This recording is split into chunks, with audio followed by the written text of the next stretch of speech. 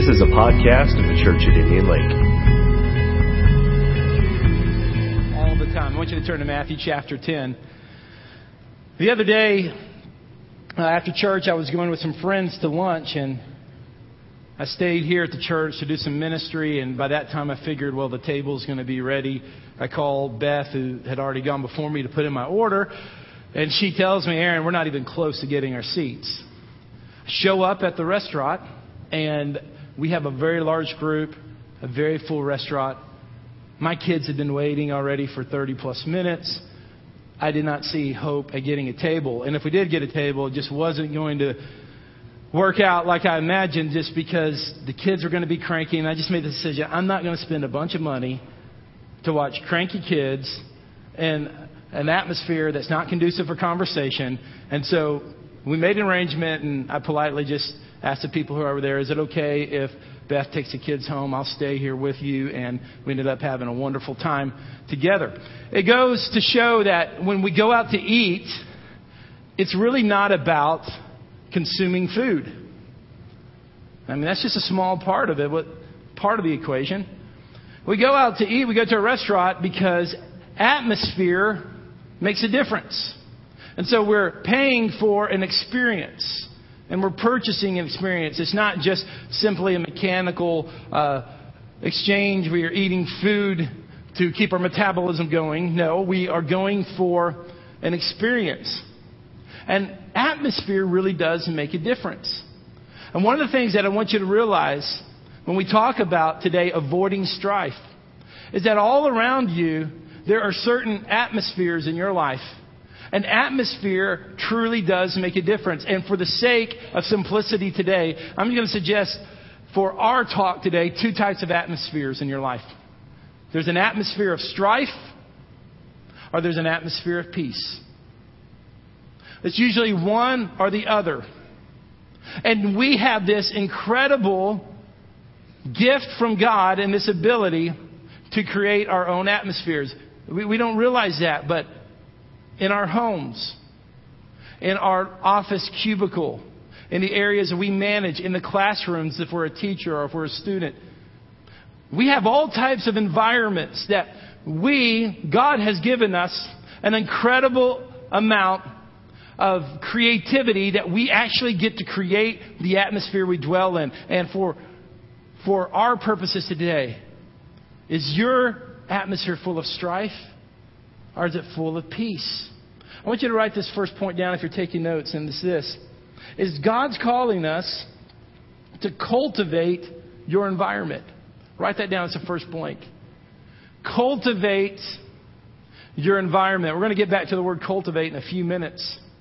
And Matthew chapter 10 is an interesting passage, and we find that in Eastern culture, hospitality was a huge part of culture. We kind of cocoon here. But in ancient Eastern culture, hospitality was a big deal. If someone needed a place to stay, you gave them one. So the disciples, when Jesus sent them out 2 by 2, had lots of options of where they could receive hospitality. They had lots of options of where they could receive lodging and where they could stay when they went to have ministry. But Jesus was very particular. And he said that when you go to a home, there's going to be a certain atmosphere there.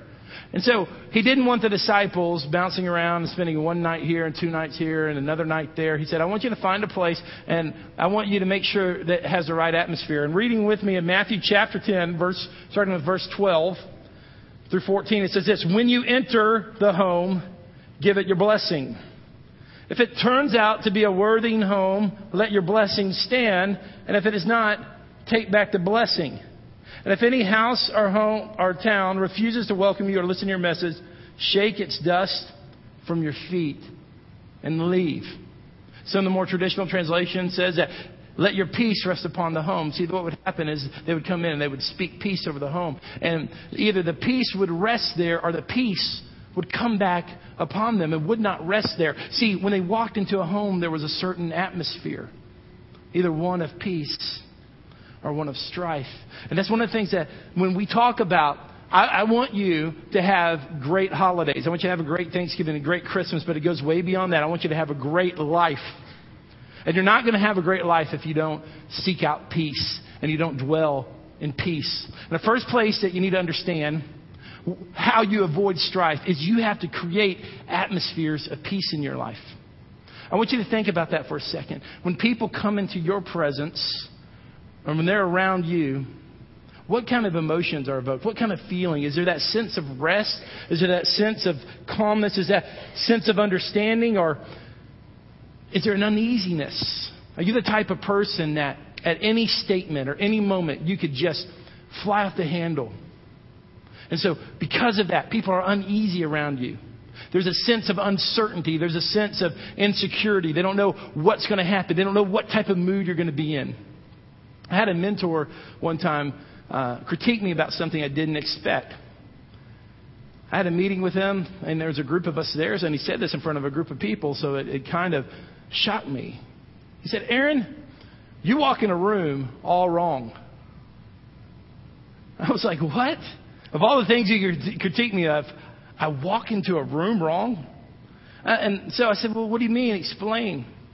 And he says, "When you walk into a room, you have a sour look in your face. You look like a bulldog ready for a fight or something." He said, "When you come into a room, you bring a persona. You bring a presence." And I reflected on that. And after I got over my temporary offense, I thought, he's right. He's right. And we sometimes don't judge that not only our verbal actions, but our nonverbal actions very, very clearly communicate something. I want you to go to Genesis chapter 2. God, at the beginning, before sin entered the world, He gave man and woman work. Work is not a curse in and of itself. Work has been cursed because of the sin. But when we're walking with the Lord, we're walking with Him, I believe He can redeem work. But because before sin entered the world, before sin came into the world, Adam and Eve were working.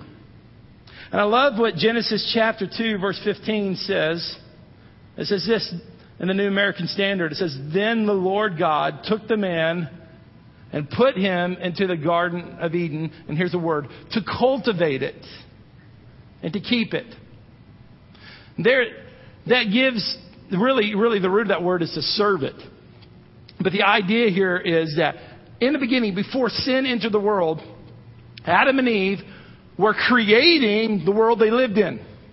And they were creating an atmosphere. For those of you who have been involved in horticulture and planting, and as you know, that theme comes up a lot in the Scripture. But it's amazing how the work you put in, you can create the atmosphere that you want. That goes for our homes, it goes for our cars, it goes for the church atmosphere, whatever it is. Work creates an atmosphere that we want. And I love the verbiage there. Cultivate the land, cultivate the garden. And some of us, we need to understand that in order to avoid strife, we have to cultivate the areas that we have control over.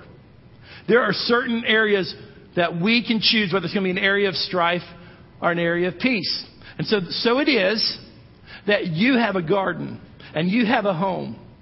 And however this unfolds, these holidays or other social engagements, when it's your garden and your home, you cultivate what you want. You create the culture that your family has. And you create the rules for your home. You create the rules for your group at work. You create the rules for your classroom. You create the rules as much as you can that God gives you a chance to cultivate and create that atmosphere. So it is that during the holidays, in your home, in your garden, in the place that you're at, you have certain things that you can gently, but with authority say, we're not going to have racist jokes in this home. We're not going to listen to that type of music in this home. We're not going to watch those type of shows in this home.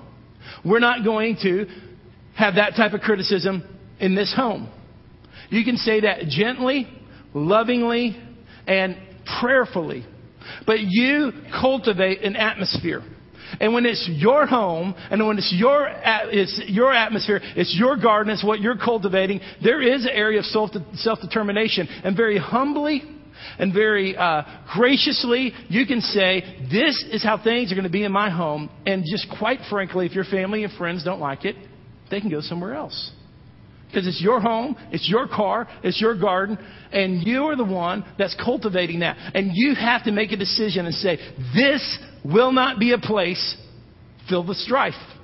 This is a place of peace. This is a home of peace. This is a church of peace. That's one of the things we just don't, our leadership team here at the church, we just don't tolerate discord. We deal with issues, but we don't deal with drama. Why? Because this is a place of peace. And we've determined this is not a place of strife. This is our place. This is our garden. This is what God has given us to cultivate and to create the type of atmosphere that He wants us to have. So I want you, first of all, when you know that you are avoiding strife, how do you avoid strife? Is know your atmosphere. And know the place that God has given you control of is going to be a place of peace. You can't control everybody else. You can't control everybody else's environment. But your environment is a place of peace. It's not a place of strife. You know, one of the things that, as Christians, one of the issues that you probably haven't heard a lot about right now, but I believe over the next 20 years is going to be more prevalent, is the call Christians have to be part of disarming nuclear weapons in the world. There is a group called Two Futures. And instead of me trying to describe what Two Futures is, I want to read to you their mission statement here. And if we could put that on. Two Futures says this: the Two Futures Project is a movement of American Christians for the abolition of all nuclear weapons.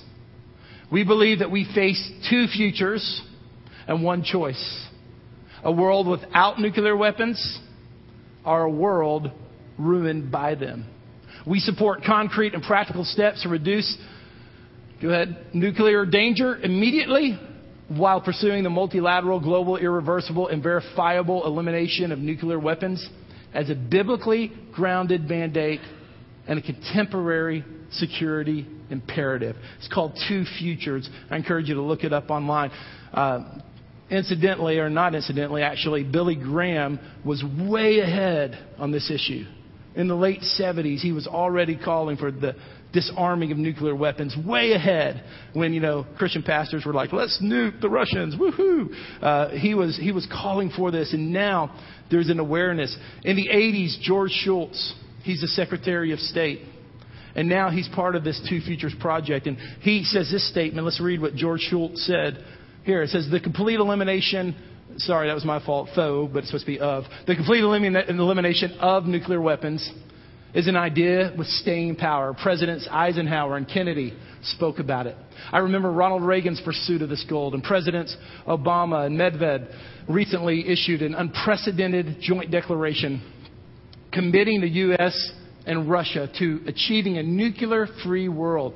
This idea not only has staying power, but we are also entitled to hope and believe that this is an idea whose time has come. Something I want you to be aware of. This goes way beyond our Second Amendment rights of the NRA may talk about for you to go hunting with your grandkids or your uncle. It has nothing to do with that. It has everything to do with the fact that we have weapons. We have all types of nuclear material all over the world that's unaccounted for. That really puts our whole planet in peril in the future. Even the idea of nuclear energy. I don't know if you knew this, but what they do with the nuclear waste is they put it out in Arizona somewhere. We put it out, so we have all this nuclear waste just sitting out in the desert. We don't really know what's going to happen to it. So those are issues to be aware of. Those are issues to be concerned with. Disarming weapons. Because what happens is when we disarm weapons, that is something that the world longs to see. Could you imagine a world with no need for weapons, regardless of how you feel about the right to bear arms or even this issue here? We all can agree that it would be incredible to live in a world where there was no need for weapons because there was absolute peace. Can I just tell you that world is coming? I want you to turn to Isaiah chapter 2. That world is coming, but there's only one way that world is going to come, and that's through the rule and reign of Christ Jesus our Lord. Until that time, I think we need to be responsible. We need to be active. We need to be aware of issues like this. We need to engage. We don't need to be among the people in the world that says, oh, we really don't care. Jesus could come back any minute. So, hey, who cares about the planet? Who cares about the nuclear age and what's happening there? My grandkids can be concerned about that. That's an irresponsible and immature view. But the truth is this, is that there is coming a day on this planet when Jesus Christ is going to rule and reign. And the incredible thing, Isaiah prophesies this. In Isaiah chapter 2, Isaiah speaks of a time that's going to come. And Isaiah was speaking at a time when Israel and Judah were under the control of Assyria. I know that might not mean a lot to you, but let me just explain this. It was a foreign world power that was controlling both God's people in the form of Israel and Judah. Now here is the backdrop, and here's what I want you to understand. When Isaiah was giving prophecy, the question wasn't, can Judah and Israel return to the glory it once had under David? Can we take back Israel or take back Judah and be who we used to be? That wasn't the question. The question is, will we even survive? I mean, the Assyrians are in control right now. Will we even survive? And in the midst of this hopeless situation, Isaiah prophesies about the future. And it's a powerful, powerful prophecy. In Isaiah chapter 2, starting with verse 2. If you put that on the screen, I just want to make sure we are on the same versions together. It says, in the last days, the mountain of the Lord's house will be established at the top of the mountains. That's talking about Mount Moriah, where the temple will be, and will be raised above the hills. All nations will stream to it, and many people will come and say, let us go up to the mountain of the Lord, to the house of the God of Jacob. He will teach us about his ways so that we may walk in his paths. For instructions will go out of Zion and the word of the Lord from Jerusalem.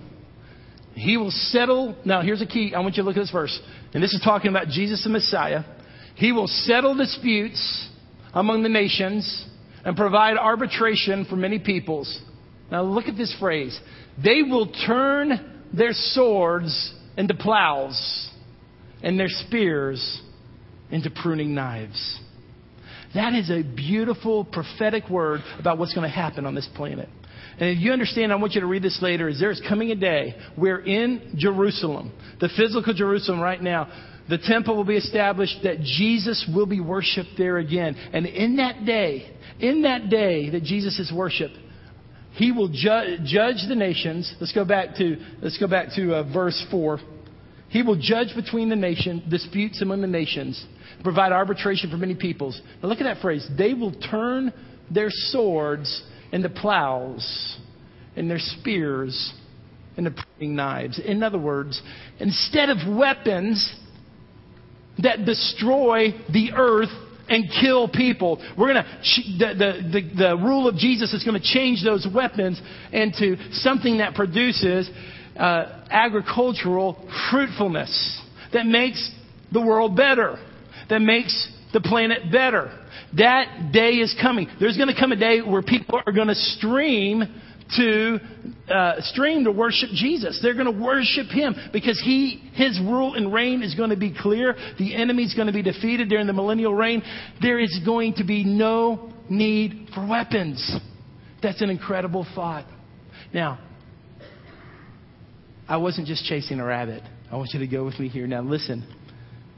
We as believers are supposed to be establishing his rule and his reign in our lives and in our conduct and in our language and in our relationships and in our area that God has given us. So let me ask you something. What about your weapon? Because the scripture is very clear that the tongue is the deadliest weapon on earth. The tongue is our own nuclear weapon.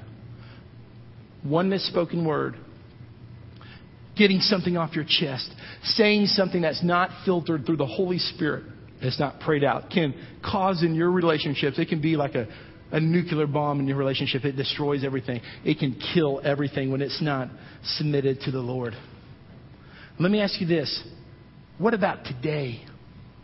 Is Christ ruling in your world today? Is Christ ruling in your family? Is Christ ruling where He's supposed to be? Oh, here's the second thing I want you to write down is this.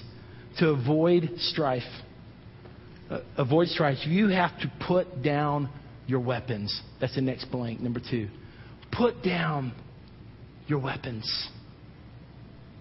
That weapon, your tongue, your mouth, your words that has been used to criticize, to put down, to create strife, to cause division.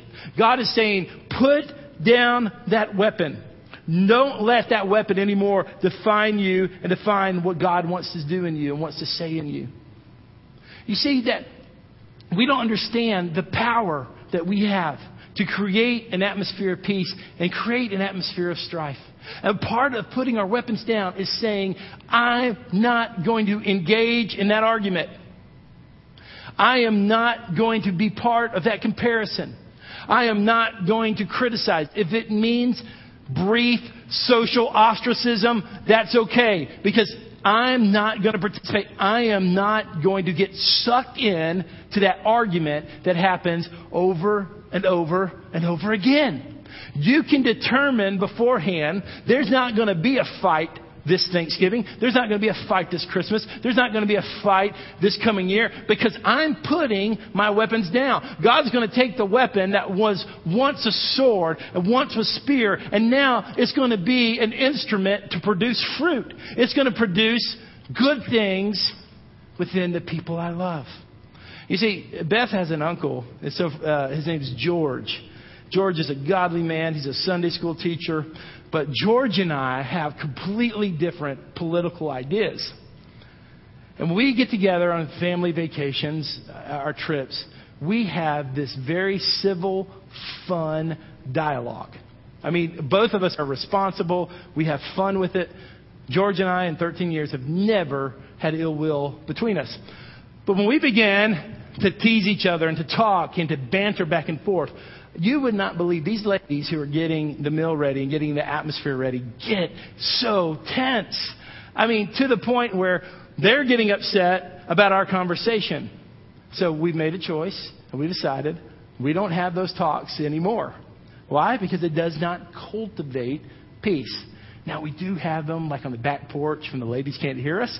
But we know our audience. And we put that down. We laid that down. There's no need for it anymore because instead we're determined ahead of time there is going to be peace here. We are going to have peace right here. And that's what's going to happen. I knew a guy one time who was this incredible youth leader. He wasn't the youth pastor, but he became, in the church he served at, the all-star youth leader. Parents loved him. Kids loved him. He was fun. He was engaging, the whole type of deal. And it was just, for about a year, it was just a great experience. And then one time, he got criticized. And it was just one of those issues that a parent criticized him. And he wasn't even in the wrong completely. But that one bit of criticism, he just said, I'm done. I'm out. Nobody appreciates me. I've done all this work with the kids. Forget them. I'm done. And I remember hearing this story. It was a friend of mine's church that I'm very connected with. And us discussing this and talking about how it's a complete overreaction. Even though maybe he could justify that he wasn't in the wrong and he was being unjustly criticized, he was completely overreacting to the situation. And he's saying, instead of dealing with the issue, I'm just out. I'm just done. And one of the mistakes, I think, that when we realize that we have to create an atmosphere of peace and avoid strife, one of the things that I've seen a lot of Christians do, or non-Christians do, is a lot of Christians do, or new Christians do, is that when they realize that their family members or their friends are full of strife, they just say, I'm out. I'm done.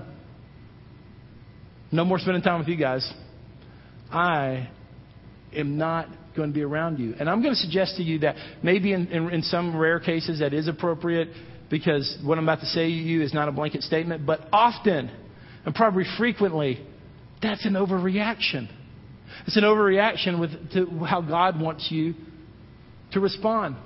So when I talk about avoiding strife today, I'm saying know your atmosphere and create the right atmosphere in your home.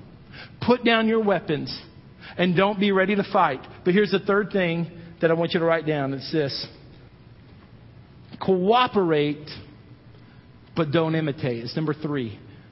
Cooperate, but don't imitate. Those are your last blanks. Don't just say, hey, I'm out, I'm done. Because I just think that there's something that, unless it's a rare case, that it's easier for us, just like my friend, to say, I'm done. And here it was, he had an overreaction that took him out of the game. Something that he was good at, something that he was effective at, because one criticism, he said, I'm done, I'm out. So it is with us. Just because we have people that we love that are full of strife, doesn't mean we say, I'm out, I'm done.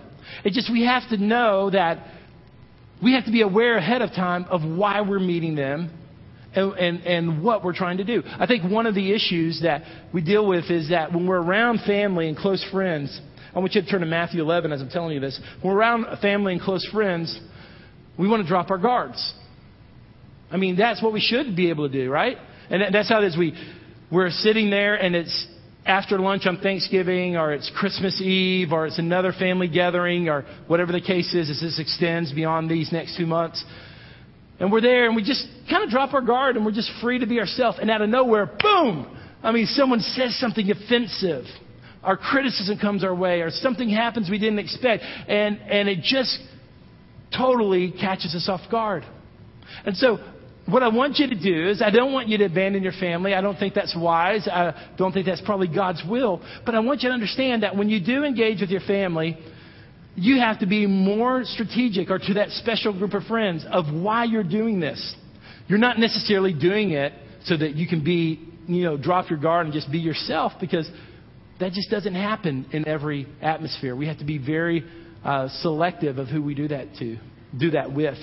Jesus did not isolate himself. He who was without sin. If we read here in Matthew chapter 11, verse 18, it says, for John didn't spend his time eating and drinking, and you say he's possessed by a demon.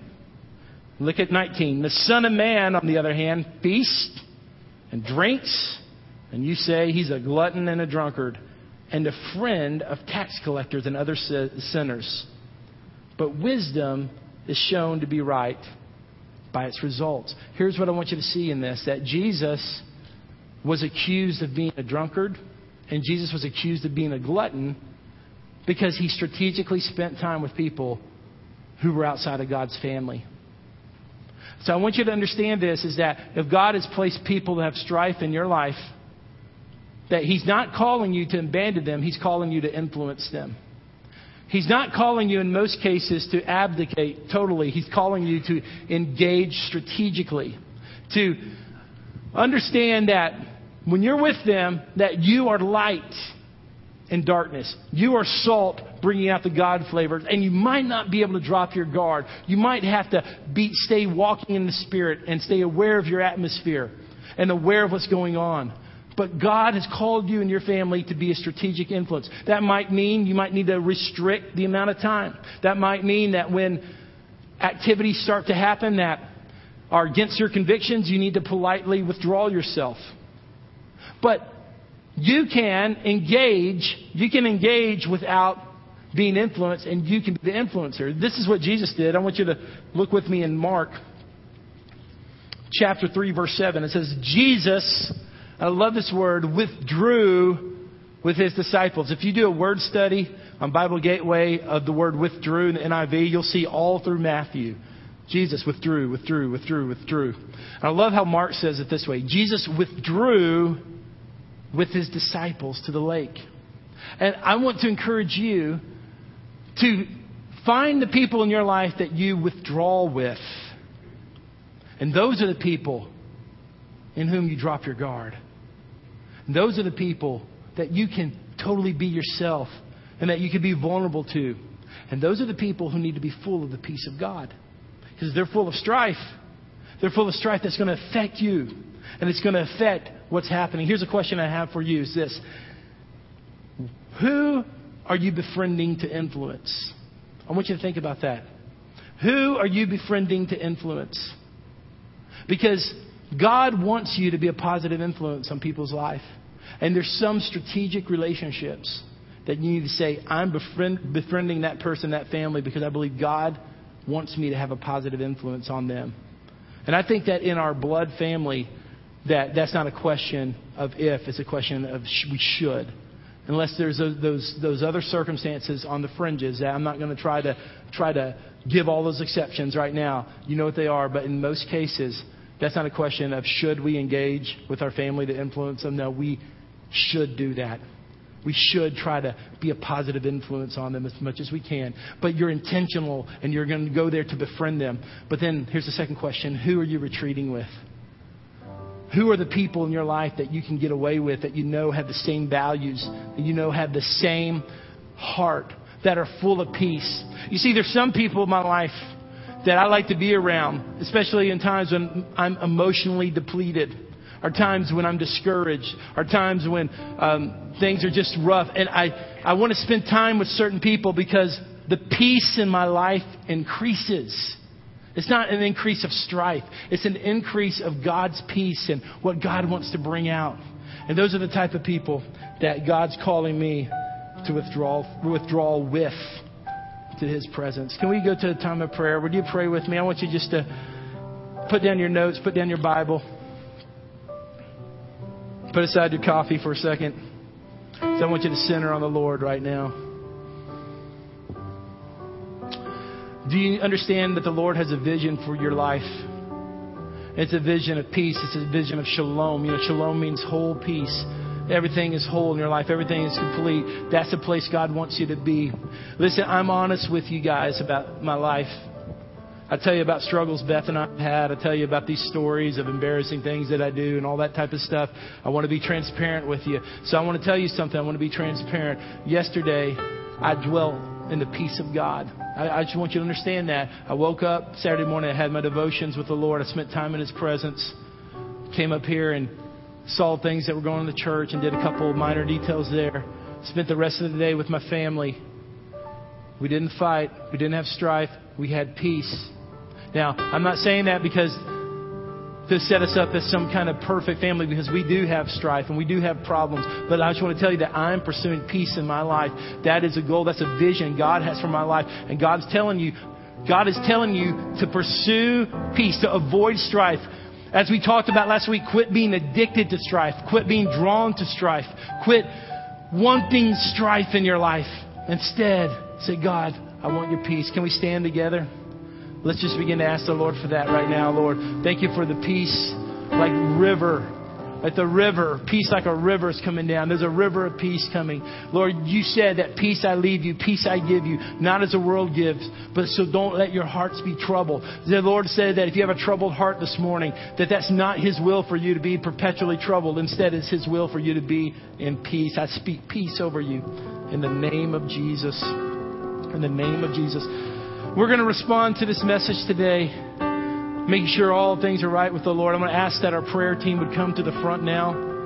Please join me at this time. And the table of the Lord is open in the next couple of minutes.